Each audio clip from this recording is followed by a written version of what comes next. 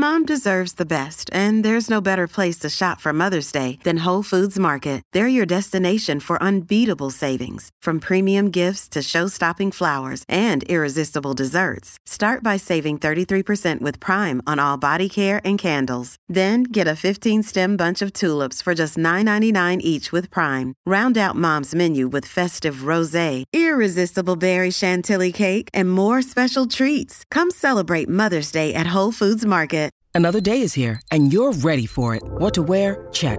Breakfast, lunch, and dinner? Check. Planning for what's next and how to save for it? That's where Bank of America can help. For your financial to-dos, Bank of America has experts ready to help get you closer to your goals. Get started at one of our local financial centers or 24/7 in our mobile banking app. Find a location near you at bankofamerica.com/talktous. What would you like the power to do? Mobile banking requires downloading the app and is only available for select devices. Message and data rates may apply. Bank of America N.A., member FDIC.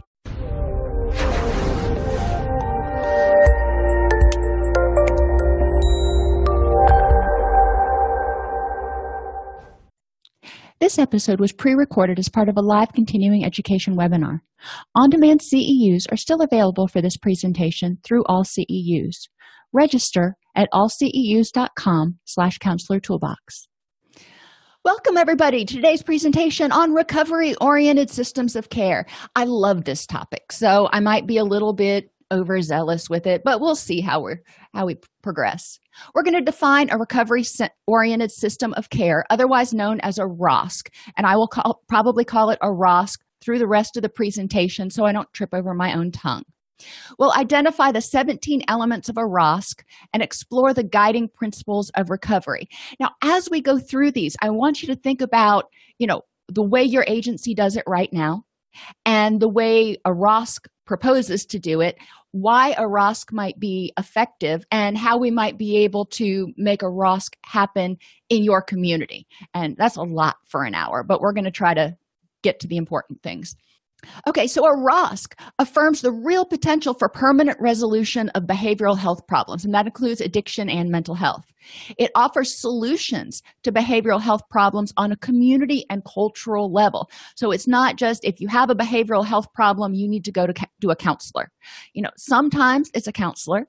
Sometimes the behavioral health issue is being caused in part by something biological or interpersonal or environmental. So we want to be able to look biopsychosocially at the individual. We shift away from risk management and relapse prevention toward encouraging clients to self-define goals and take responsibility for achieving them. So I want you to think about this for a minute, because this is really the crucial point. Well, this one and the shift from emergency room and acute care to one of sustained recovery management, including wraparound recovery and support services. So we want clients to define, what is it that wellness or happiness looks like for me? What do I want my life to look like? Not just my mood, my thoughts, my relationships, my job, my finances, all that stuff is involved in a recovery-oriented system of care. And we want to work from, instead of preventing relapse, we want to encourage growth. So instead of trying to take something away, like if you have a child, for example, and Johnny tends to have meltdowns in the store, he just does, and you go into the store, instead of trying to prevent him from having a meltdown, maybe a better option would be to encourage him to identify things that he can do or ways that he can manage his behavior in order to achieve a higher goal. So we're getting away from the problem focus and moving toward a solution focus. And we're also looking at that sustained recovery management. And this is so important because it recognizes something we've known in addictions for a long time, that a lot of times clients come into treatment and they're at a stage of recovery. And this was a mistake that I made as an intern. And I got so frustrated because I would see clients, they would go to detox, they would come in, they'd go through their 30, 60, 90-day program, whatever. They'd be doing great. They'd get out. 2 months later, they'd be back in detox. And, so finally I went to my supervisor and I'm like, Mark, what am I doing wrong? All my clients seem to be relapsing. Now, it probably wasn't all, but just felt like it. And he said, tell me about what you mean. And I said, this person came in and they did great in treatment, and then they're back in detox again. And he said, well, how ready were they for change when they came in? I don't know. And then we started learning about Prochaska and DiClemente's stages of change: pre-contemplation, contemplation, preparation, action, and maintenance. And turns out, to make a long story kind of short, I was trying to move people from maybe a pre-contemplation or preparation area where they weren't really ready to do everything to maintenance in 60 days. He's like, nobody can do that. Carl Rogers himself could not do that. So what you need to do is try to move them to the next stage of readiness for change. If they come in and they're in the action stage, great. Then help them move to maintenance and help them stay there. If they are in, preparation, even for some of their goals, you want to help them move to the stage where they're ready to do the hard work and then continue the hard work when they get out. But you're not going to move them over multiple stages. So recovery-oriented systems of care recognize that, and they say, okay, and they really take to heart that whole phrase of client has reached maximal gains at this point in time at this level of care. So we bring them to where they've reached maximal gains right now, and then we let them apply those things. And if life throws them lemons, or if they reach a higher level of readiness for change, then they can come back. So it's episodic, recognizing that we grow in spurts. It's not going to be this 30 days and miraculous change most of the time. There's an emphasis on post-treatment monitoring to help people recognize their relapse warning signs. And this is true for addiction and mental health, to help people recognize when they are engaging in non-wellness oriented behaviors. So those behaviors that could lead to relapse, such as, not getting enough sleep, poor nutrition, too much stress, not exercising, any of those things, those vulnerabilities that can make them more likely to have mood issues. We want to look at that. We want to encourage them to look at who they're hanging out with and their attitudes and all those things. It provides stage-appropriate recovery education. And again, this is referring to the stages of readiness for change. If you're not familiar with them, you can go to SAMHSA, Substance Abuse and Mental Health Services Administration. Go to their website, look up TIP 35, and that's TIP 35, which is like motivational interviewing and something. It has a long title, but and it will really break down the concepts of motivational interviewing and stage-appropriate interventions. So we want to provide those. If I am working with somebody, for example, I started out working for felony probation and parole, and I started out trying to do those groups. This was my first job out of grad school, trying to do those groups as if the people who were in there were in the action stage of change. And they weren't. They were usually in contemplation at best, but usually in pre-contemplation. The only reason they were there was because the judge said they had to be. And they had no intention of changing their behaviors at that point in time. So using the interventions we would use for somebody who was just ready to start making a change fell flat, and I had to learn to adjust. So we want to provide appropriate interventions, just like we provide developmentally appropriate interventions based on someone's developmental age and cognitive level. We want to do the same thing for people's readiness for change. We want to provide peer recovery coaching, and this is one of the unique aspects of a recovery-oriented system of care, because it brings in peers who, are in many states are certified by a state board, and that's cool. They're not trained to the level that clinicians are, but peers are there to help the person translate what they've learned in treatment. Peers are there to provide a little bit of assistance. Peers are there because they've walked that road before, the road of recovery, and they're there to help people, kind of find their path. Not everybody takes the same path. And not everybody who's in addictions recovery is going to go to AA. Not everybody who's in mental health recovery is going to get on medication. Everybody's recovery path is going to be a little bit different. But peers can say, I know where the resources are. Peer recovery coaches are often really helpful for providing case management, because in many cases that I've been involved in, like the majority of my career, case management hasn't been available except for the 2% with the most severe and persistent mental illness. The other 98% of my clients, either I did the case management or it didn't get done. So this is where peer recovery coaches can be really helpful. ROSCs offer assertive linkages to recovery communities. So we really connect people and we encourage them to go out. We don't say, well, there's a lot of stuff out there. We say, here are your resources. Let's start taking a look at what might work for you.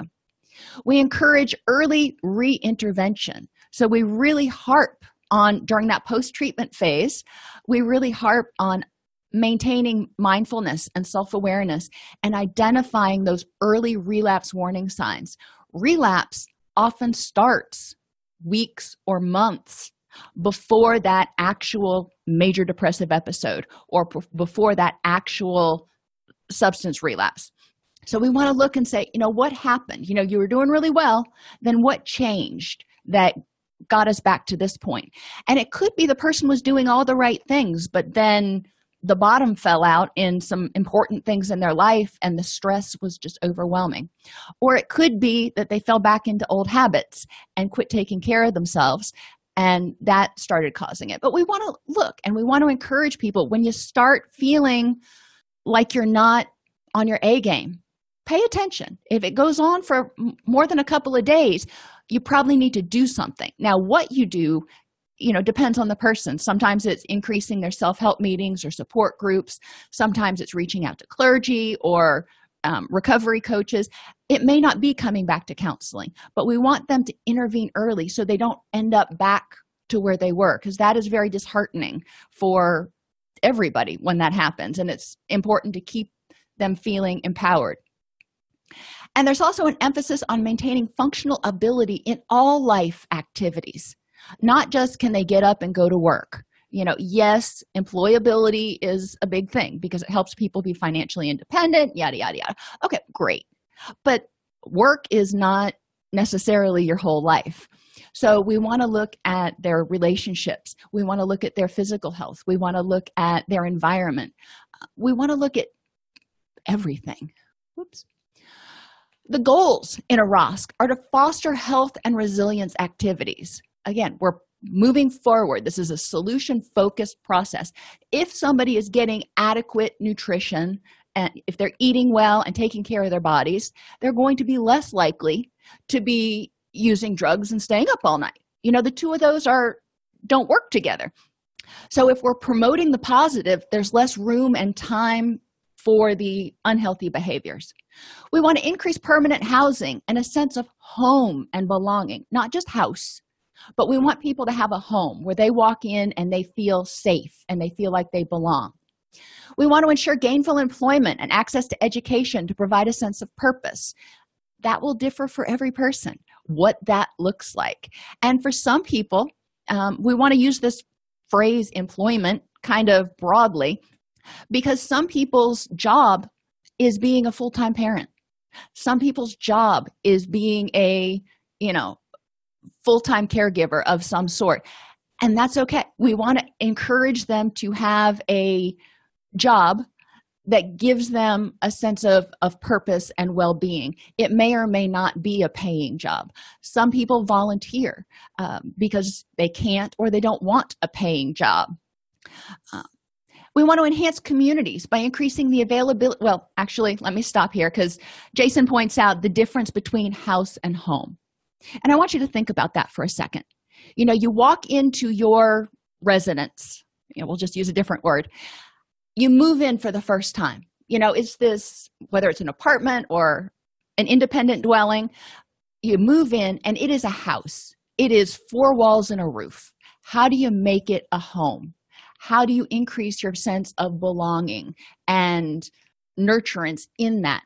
Especially if you live alone. Some people live alone. And so how do you make it somewhere where you are happy to go and you can relax? And those are things that we want to ask clients. When you think about a home, when you think about what it takes to be happy and content in your structure, what does that look like? And encourage clients to kind of brainstorm. And then you can think about ways to help them achieve that. A lot of times it's a matter of putting pictures and things on the walls, putting reminders of things that are important to them, because your home reflects who you are. And it gives people a flavor, if you will, of your personality and your interests and all those things. When people come to treatment, especially long-term treatment, we always encourage them to make their bunk their home and put pictures and stuff on the wall and collages, have their space. If they had a comforter or a duvet they wanted to bring, to do that. So when they walked in, there was something that was theirs. It was recognizable and it was comforting to them. And some people even brought their kids' stuffed animals to remind them of their children or their own stuffed animals. So, definitely making a house a home so people want to be there and they don't just walk in and feel like they're rattling around between four empty walls. So we want to enhance communities by increasing the availability of necessary supports from and for peers, family, and community. And we forget the for a lot of times. So providing support to people in recovery. There are support groups, and that's a lot of times that's emotional support or cognitive support. We want to make sure there's support for keeping their lights on, support for transportation, support for medical needs and food needs and all those things that can go unsupported. And involving someone from United Way Information and Referral and involving as many churches as possible in your ROSC are really helpful ways to do this. You don't need 20 churches in the same city providing a food bank. It would be helpful maybe if one church provided a food bank, one church provided a clothes closet, or one really big church that had a lot of extra room did everything, and the other churches came and assisted. We used to have a program in Alachua County called Interfaith Hospitality, and the churches worked together. I think there were about 15 of them. So during the winter, the people that were homeless in Alachua County could come and stay in the church community areas, the church rec rooms or whatever you want to call them. So they would have somewhere safe and warm to sleep. They were able to get a meal, and they were able to access some outreach sort of resources. They would stay at a particular church for a week, and then they would move to the next church. That way, no one church was constantly housing people. And we want to reduce barriers to social inclusion. We want to look at what does that look like? What types of barriers are in your community? Because every community is different. If you're in a community, for example, like the one I live in now, where there is no bus transportation, people who need to go to support group meetings, that they're kind of socially isolated. Once they go home, if they don't have a driver's license or if they don't have a vehicle, they may not be able to get out to support groups. So how can we help them become more included and more integrated? So what are our functions as counselors? We can't do everything. We're already counseling and trying to keep our paperwork up. We want to identify gaps in services. So if you're talking to a client, I worked with one gentleman when I was in Florida, and we were in one of the outlying counties, and he was an African-American gentleman, and I was suggesting support groups, and he looked at me and he said, no, ma'am, that's not going to happen. And I said, okay, tell me a little bit, are you not embracing of the 12 steps, or tell me a little bit about why you don't want to go there. He's like, I would be the only Black man there, and that's not okay in this community. And I'm like, oh, okay. So that was one area, that was one gap in service, because it was a very white, rural sort of area, and he clearly did not feel comfortable. Another gap in services in that same county right now, there are 2 sober living areas, sober living houses. One serves veterans and one serves males, but it's like a 6-bed house for the entire area. And that's all. So there's very little in the way of sober living environments for people to move into if they don't want to go back or they can't go back to their home.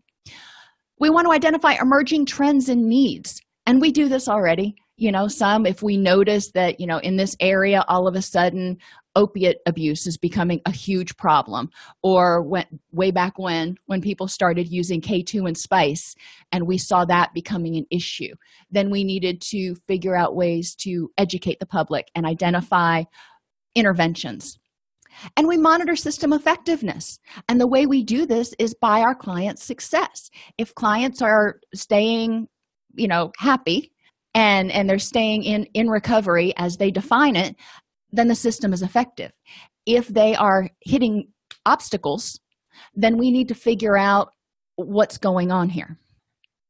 And yes, a lot of this does sound more like social work and case management, but unfortunately, in most places, and in private practice as well as in community practice, I didn't have the luxury of referring over to somebody and saying, okay, this is a social work thing, or this is a case management thing, because there was no reimbursement for those people. The only reimbursement insurance provided or the state provided was for my services. So a lot of times, if we wanted it done, we had to do it ourselves. Recovery, ROSC guiding principles, and I talked about the 17 principles, and I've kind of smushed them down here. And no, to answer your question, I was not able to bill extra, so to speak, for providing case management services to my clients. I was in a residential facility. It was a daily rate that we got for everything, and that was it. And in private practice, it's not compensable. So it's one of those things that I try to get volunteers to help with, to identify, to create lists. I really work strongly with information and referral. I make sure I have referral lists available in order to encourage people. The other thing that you can do, and I'm kind of getting ahead of myself, is have a group once a week that clients meet in order to self-case manage. So yes, it's an hour you can't bill for, but you've got 15 people or however many that show up to your group, and we're identifying resources, and they're helping one another link with resources. They're building community among themselves. And if you have a recovery coach that is working with you or that's willing to work with you, they can even facilitate that group potentially as a coach, not as a clinician, and bill a minor amount for it, like $5 per person. So they are getting contact with clients as well as the clients are getting access to the resources they need. So there are ways around it. We just have to be creative and really think hard about how to climb out of this box. So guiding principles, it's person-centered. Person-centered. It supports self-efficacy and self-direction. We really want to motivate clients. It's nonlinear and occurs along many pathways. So clients, and we've seen this, they're going to go forward 4 steps and then maybe take a step back, and then forward 3 steps and then take 2 steps back. So motivation, just like progress, is nonlinear. They're going to be doing the cha-cha, so to speak, most times. And that's normal. And we want to let clients know that that's normal and that's totally understandable, so they don't feel defeated if they start to notice some relapse warning signs. I tell them, that just tells me we didn't identify everything and there are some holes in your relapse prevention plan. So let's figure out how to shore that up a little bit. And it occurs along many pathways because cognitively and interpersonally, that's what we do. But the client also may have some hormone issues. I just did a presentation for Men's Health Month for my other podcast about men's mental health. And the symptoms of low testosterone, for example, are very, very similar to the symptoms of depression. So we want to make sure we send clients to get a physical to rule out any physiological causes. We know that our body builds the building blocks for all of our hormones and everything else from the foods we eat. So if they don't eat a nutritious diet, then they may not have optimal levels of health and wellness. So we want to help them recognize that they have to take care of themselves holistically. A ROSC is holistic and incorporates mind, body, spirit, and community. And this kind of goes back to what Jason was saying about a home versus a house. In a community, we want people to feel like they're welcome. We don't want them to feel like they are the black sheep of the community. I don't like using the term addict, but I'm going to use it for this example where they're saying, oh, I'm an addict, and people are like, oh, we don't want addicts here. Well, people with addictions are people first and foremost. So we want the community to embrace them. We want the community to recognize that recovery is possible. ROSCs are supported by peers and allies, counselors, caseworkers, clergy, anybody you can get to join the bandwagon. The more different stakeholders you have involved, generally the tighter that resource net is. It's supported through relationships and social networks, including family, peers, faith groups, and community. It's culturally based and influenced. So a ROSC in Bradford County, Florida, is going to look very, very different than a ROSC in Davidson County, Tennessee, which is where Nashville is. Bradford County, extraordinarily rural. Lots of farming. I think the county itself has like 7,000 residents, and Davidson County has over 1 million. So you can see that there are going to be different needs, different resources available, but culturally people may be a little bit different and want different things. It is supported by addressing trauma. So we do need to make sure that trauma-informed, everybody in the ROSC is aware of a trauma-informed approach. And it's based on respect of the individual, the family, and the community, and their strengths and responsibilities. We don't want to do things for people that they can do for themselves. But sometimes people don't know, so they need to be educated and pointed in the right direction. And that's what a ROSC does. ROSC believes that involves personal recognition of the need for change and transformation. If people aren't on board, if they're not in that at least preparation stage, if not action and maintenance stage, then a ROSC is not going to be very helpful, because we're not sitting there, forcing them to be in treatment. We're saying, here is a menu. You've got a whole buffet of available services.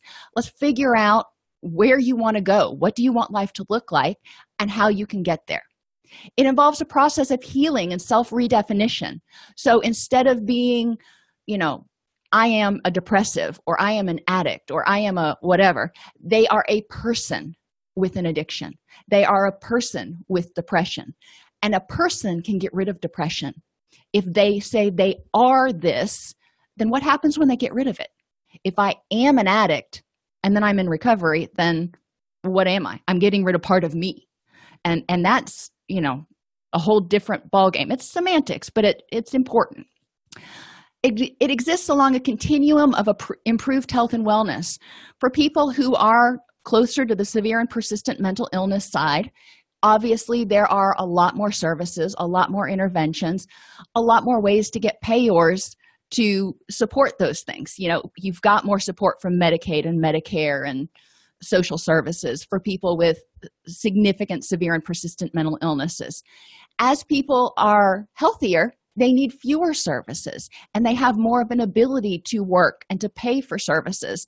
So, there are different services that may be offered, and there are different needs. Jim Bob, who is a middle-class person who is overall high functioning but has occasional bouts with clinical depression, needs something very different than Sally, who is 26 years old, paranoid schizophrenic, and is not stabilized on medication adequately.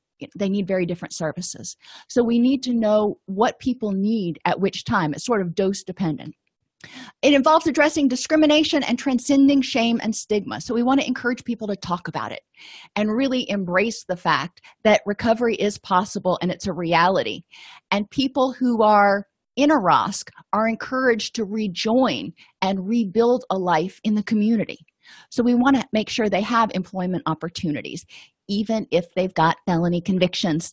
And not, this isn't just clients with substance abuse issues. There are people with mental health issues who have gotten domestic violence charges or some other aggravated assault charge that rose to the level of a felony, whatever they call it in your locale. Once you have a felony, it's harder to get a job. But there is something called the Federal Bonding Program. And if you Google it, you can find out about it, or go to your local one-stop work place, and they can provide you information about the Federal Bonding Program. And it's actually designed for people who have, spotty work histories or have felonies, and the federal government will agree to bond that employee for like 6 months or something.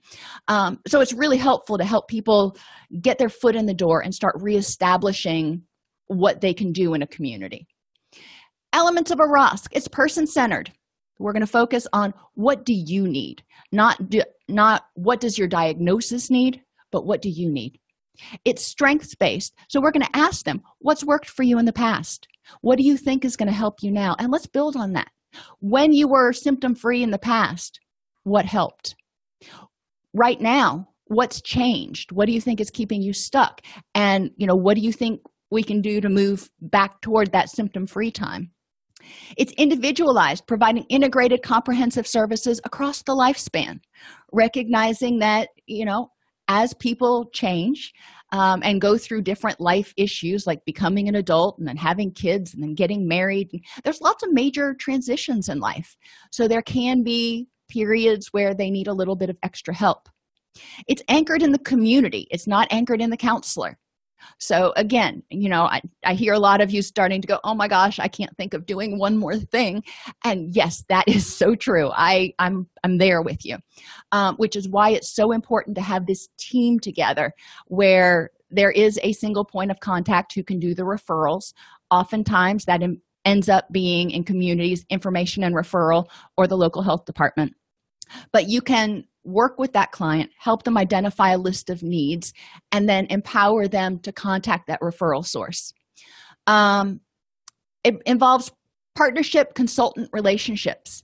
So we're acting as consultants with other agencies as well. So if, somebody who in workforce development calls up and says, I have this client that I've been working with, and he can't seem to hold a job, and he seems to be kind of flat, and I'm not sure what's going on. And you might tell the person that he may need to come in for a screening, or you might provide, some consultation to that other agency. It's culturally responsive and responsive to personal belief systems. It's committed to peer recovery support services for clients and family. Again, deprofessionalizing, if you will, the maintenance aspect, helping clients recognize that they don't have to have a clinician holding their hand the whole time. Once they get to a point where they're in maintenance, they're empowered to take it from there and run, and then come back if they ever need to. System-wide education and training. So everybody in the program, from doctors and nurses to law enforcement and EMTs, they're trained in trauma-responsive care and this ROSC philosophy and the services that are out there and how to access services. It's like a 4-hour training to get the highlights, but it really helps make the transition and the movement through the system a lot easier if everybody's trained. Ongoing monitoring and outreach. So we can say, oh, we noticed that there's an increase in homelessness over on this side of the county. So we go out there and we go, okay, what's going on? Why do we seem to see an increase in problems over here? It's outcomes-driven, research-based, and adequately and flexibly financed. And this is the big gotcha. You really have to have, as part of this ROSC, your community leaders on board, because they have to be willing to foot some of the bill. Donors can be really helpful. Grants can be really helpful. There are a lot of ways to get financing. In college towns, you can generally find, if you are at a nonprofit facility, and that's a caveat because they've recently changed all the regulations around interns. But nonprofits are still exempted most of the time from having to pay volunteers and interns. But if you're in a college town and you have access to volunteers, capitalize on that. A lot of people are willing to volunteer 4 hours a week or something. They just don't know about what's out there to do. So go to the counseling center and go to the registrar and sing it from the rooftops to get as many volunteers as possible. So far, are there any questions? I know I've gone through a lot of stuff. Okay, so recovery management spans 3 phases: pre-recovery, identification, and engagement. In a ROSC, we don't want to wait until they come to treatment, which is usually when they are highly symptomatic. We want to try to get out there with outreach, prevention, early intervention, so people don't get to this point where they need tens of thousands of dollars of services and their life is completely disrupted. We want to identify where we can make a difference. And there are often grants available for outreach and prevention through SAMHSA, through the National Institute of Drug Abuse, and through different counties. So, seek out some alternative sources of funding. And if you are not in a nonprofit, get a nonprofit on your recovery-oriented team and have them do it, because nonprofits get grants a whole lot easier. The second phase is recovery, initiation, and stabilization. Once we get people in the door, then regardless of whether they're in prevention, early intervention, treatment, maintenance, we're going to, develop that relationship with them and make sure that they are stabilized. And then recovery maintenance is helping them stay stabilized biopsychosocially. 3 core components of a ROSC: collaborative decision-making and individual empowerment. We're not going to tell them what to do. We're going to say, where is it that you want to go? How do you define recovery? We're going to look at continuity of services and supports. What we called it when on a grant that I wrote was no wrong door. No matter where anybody came into the system, whether it was through law enforcement, social services, food stamps, anywhere that they came into the system, their personal physician, those people were educated about the services that were available and could refer as appropriate, and we could get them in and network them to the places they needed to be. So we did have a single point of contact at every agency, and if I had somebody come in who had significant substance abuse issues and I was in mental health practice, I could call up this other treatment center over here, the identified contact, and say, I've got somebody who really needs to get into services. What's available right now? And again, I know it takes a lot of time. And this is where volunteers can be really helpful. If you can pass it off and say, this person needs to get into substance abuse treatment, can you make the phone calls? And then help them connect with that person, the client and the advocate, and then they can start making phone calls and doing that sort of thing. And services are available for as long as needed. It's not, well, you got 10 sessions and that's it. Services are available for as long as needed. Service quality and responsiveness is evidence-based, developmentally and culturally appropriate, gender-specific, trauma-informed, family-focused, and stage-appropriate. So that's a lot of stuff. That's like multiple best practices all wrapped into one. So it does take a fair amount of time to implement this practice in any sort of facility or community. So you want to, take the education slowly. When we work on creating a recovery-oriented environment, we want to encourage individuality. We want to encourage them to embrace what makes them unique and embrace their culture if that's what they want to do. We want to promote accurate and positive portrayals of psychiatric disability and addiction while fighting discrimination. We want to focus on strengths. When somebody comes in, we want to look at them, and a phrase that I used to hear at my facility that I just banned was the phrase retread. And somebody who would relapse and come back through the program multiple times was sometimes referred to as a retread. And I'm like, no, that is not empowering at all. That sounds pretty awful. We want to focus on their strengths, the fact that they had the courage to come back, the fact that they've got a lot to add to the program now because they may know it as well as some of the counselors, and they can add a lot of personal experience. Use the language of hope and possibility. You got out, you stayed clean for 2 months. Well, you know what? Cool. You stayed clean for 2 months. Not, oh, you only stayed clean for 2 months.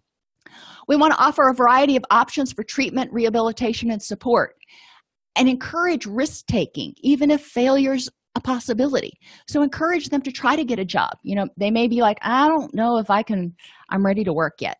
Well, when it's time, when you feel like they are stable enough, it's possible to start encouraging them or encouraging them to start trying to make new friends or trying out support groups. And they may go and it may not go well, and that's okay. And that's something you can process in group with assertiveness and self-esteem and all that other stuff. Actively involve service users, family members, and other natural supports in the development and implementation of programs and services.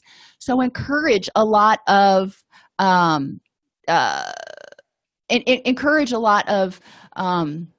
people to engage in recovery support of one another, peer recovery support. Encourage user participation in advocacy activities. Develop connections with communities. Help people develop valued social roles, interests, and hobbies, and other meaningful activities. So the players, I keep talking about who we're talking about. Individuals, family, peers, community. The community, we want to have transportation available. Civic organizations that are willing to pitch in and help out. And start thinking about how each one of these players can form a thread in that safety net that supports all of the people in recovery. Community coalitions, housing, child care providers, business community, the educational system, veterans affairs, criminal justice, physicians, counselors, clergy, financial counselors, and social services, to name a few. I'm sure I missed some here. But if you start looking at this, you can start seeing where there are holes in your current safety net. You can start seeing where there might be issues. So what do ROSCs look like, and how can they be made a reality? What are the barriers to implementation? And you already mentioned funding and time, which are two big things. So what are some ways we can creatively and cost-effectively implement a ROSC? And obviously, these are your cheat links right here. But I'm going to go back up here. When we're talking about the individual, this is the client themselves. And we want to talk about what can they do. We don't want to do things for them that they can do on their own. We want to empower them. A lot of clients can make their own referrals and can do a lot of stuff on their own, but they're uneasy because they've had bad experiences or they're self-conscious or something. So calling up and making an appointment or trying to navigate a system that's a little bit cumbersome can be intimidating. So one thing that you can do, again, is have a person, either a volunteer, have people come in and volunteer in 4-hour shifts to sit in a room and just assist people in making the phone calls that they need to make, in doing the things that they need to do. We want to ask them what they need assistance with. I can't provide solutions if I don't know what the problems are. So what types of things do you need assistance with? The family, what do you need assistance with? And I said before, we often forget about providing services for the family, not just for the clients. Recovery from mental health or substance abuse issues can be really exhausting on the family. If they've got a family member, a loved one, who is clinically depressed and off and on suicidal, they are often experiencing a lot of stress and angst and wonder and worry. So we need to make sure that they've got support. We need to make sure that they've got respite for when that person is symptomatic. We need to make sure that we provide education for them about what the typical course of this disease is and things that they can do, or this condition, if you don't believe in disease, and what they can do to support their loved one, and what they can do to care for themselves. Because if they are worn down and worn out, they're not going to be able to be there for their loved ones. So they need to start understanding what types of things that they need to do. And, if it's a parent, for example, who has clinical depression, I'll just stay with that one, and there are kids in the family, the children may not understand, what's going on with daddy. Why isn't he getting out of bed? Did I do something? Why is daddy angry all the time right now? And kids tend to take things personally. So providing support not only for adult caregivers, but making sure there's education and support services for children to help them understand and diffuse and have a safe place to talk about things that they may not understand is really important. And we can also help parents have open discussions with their children if another parent happens to be having an issue. The business community can be there to help provide jobs and volunteer opportunities and to support walks for NAMI and to come out and let everybody know that, hey, we support people who are recovering from mental illness. The educational system, encouraging, like here in Tennessee, it's been really awesome. The governor signed in a bill a couple of years ago that anyone in Tennessee who wants a 2-year college degree, who has gotten a GED or a high school diploma, can get it paid for by the state. And I'm not exactly sure how all the funding works, but it's there. So there are a lot of educational opportunities to help people get some sort of degree that makes them ready to go out and earn a higher wage. Work with Veterans Affairs. We all know that the VA tries their best, but it is a cumbersome system, and sometimes people fall through the cracks. So you can work with them to refer people, but you can also work with them and go, hey, what types of services do you need? Where I came from, we had a program that we designed at our facility, the residential facility, where we housed veterans with co-occurring disorders. We didn't provide their treatment. We just provided basically sober living and structure and supervision. And then they would go to the VA during the day for treatment because there weren't enough sober living beds to house these veterans, and we certainly didn't want them living on the street. So those are things. Work with criminal justice. We, in our county, developed mental health courts, domestic violence courts, and substance abuse courts. Physicians, to educate them about signs and about other interventions that are out there for people who have depression or anxiety or whatever. A lot of physicians aren't super educated on all of the different counseling stuff. They may just say, go to a counselor. But we want to educate them about what resources are out there and different approaches. Educate counselors, educate clergy. A lot of people feel more comfortable going to their pastor than going to a counselor or their doctor. So, educating clergy who often feel very ill-equipped to deal with a lot of severe mental health issues or addiction issues about, what they can do and what resources are out there to support them so they don't feel like they're out there going, oh, all I got is me and the big guy and I'm not feeling it right now. Financial counselors can be really helpful to get people back on their feet, as can social services who can help people keep their lights on, get food, medical assistance, etc. So implementing a ROSC, integrated system planning, is essential. So we need to have everybody on board, and we need to have representative from every agency there. And then we need to start talking once a month, for example, about, okay, what's the first step that we need to take at all agencies? So maybe the first step is, well, this is probably like the third step, educating on motivational interviewing. Then the next one might be educating on trauma-informed care and modifying our organizations to be more trauma-informed and responsive. And then the next one may look at cultural responsiveness. There are steps in the process. Like I said, implementing a ROSC is not overnight. It's probably an 18-month or 2-year process. But once it's up and running, you'll probably find, the research has indicated, that people, even if they have access to services for as long as needed, they may stay for as long as needed, but a lot of times we can get them in early So as long as needed is only 6 or 8 weeks instead of 6 or 8 months. We want to develop consensus on core values and principles based on the input of people in recovery, not what the CEOs of all the companies want. What do the people in recovery say they need and want, and what would help them stay in recovery? Establish a conceptual framework based on this vision and have a formal consensus on funding the model. So we need to figure out who's going to apply for what grants, so you're not competing for grants, and who's going to provide what services, how are we going to pay for it. Identify and prioritize populations and the locus of responsibility for each. So certain populations may feel more comfortable going to their pastors or going to their physicians or wherever. So, those may be priority populations that those individuals handle, the pastor and the physician who can refer in.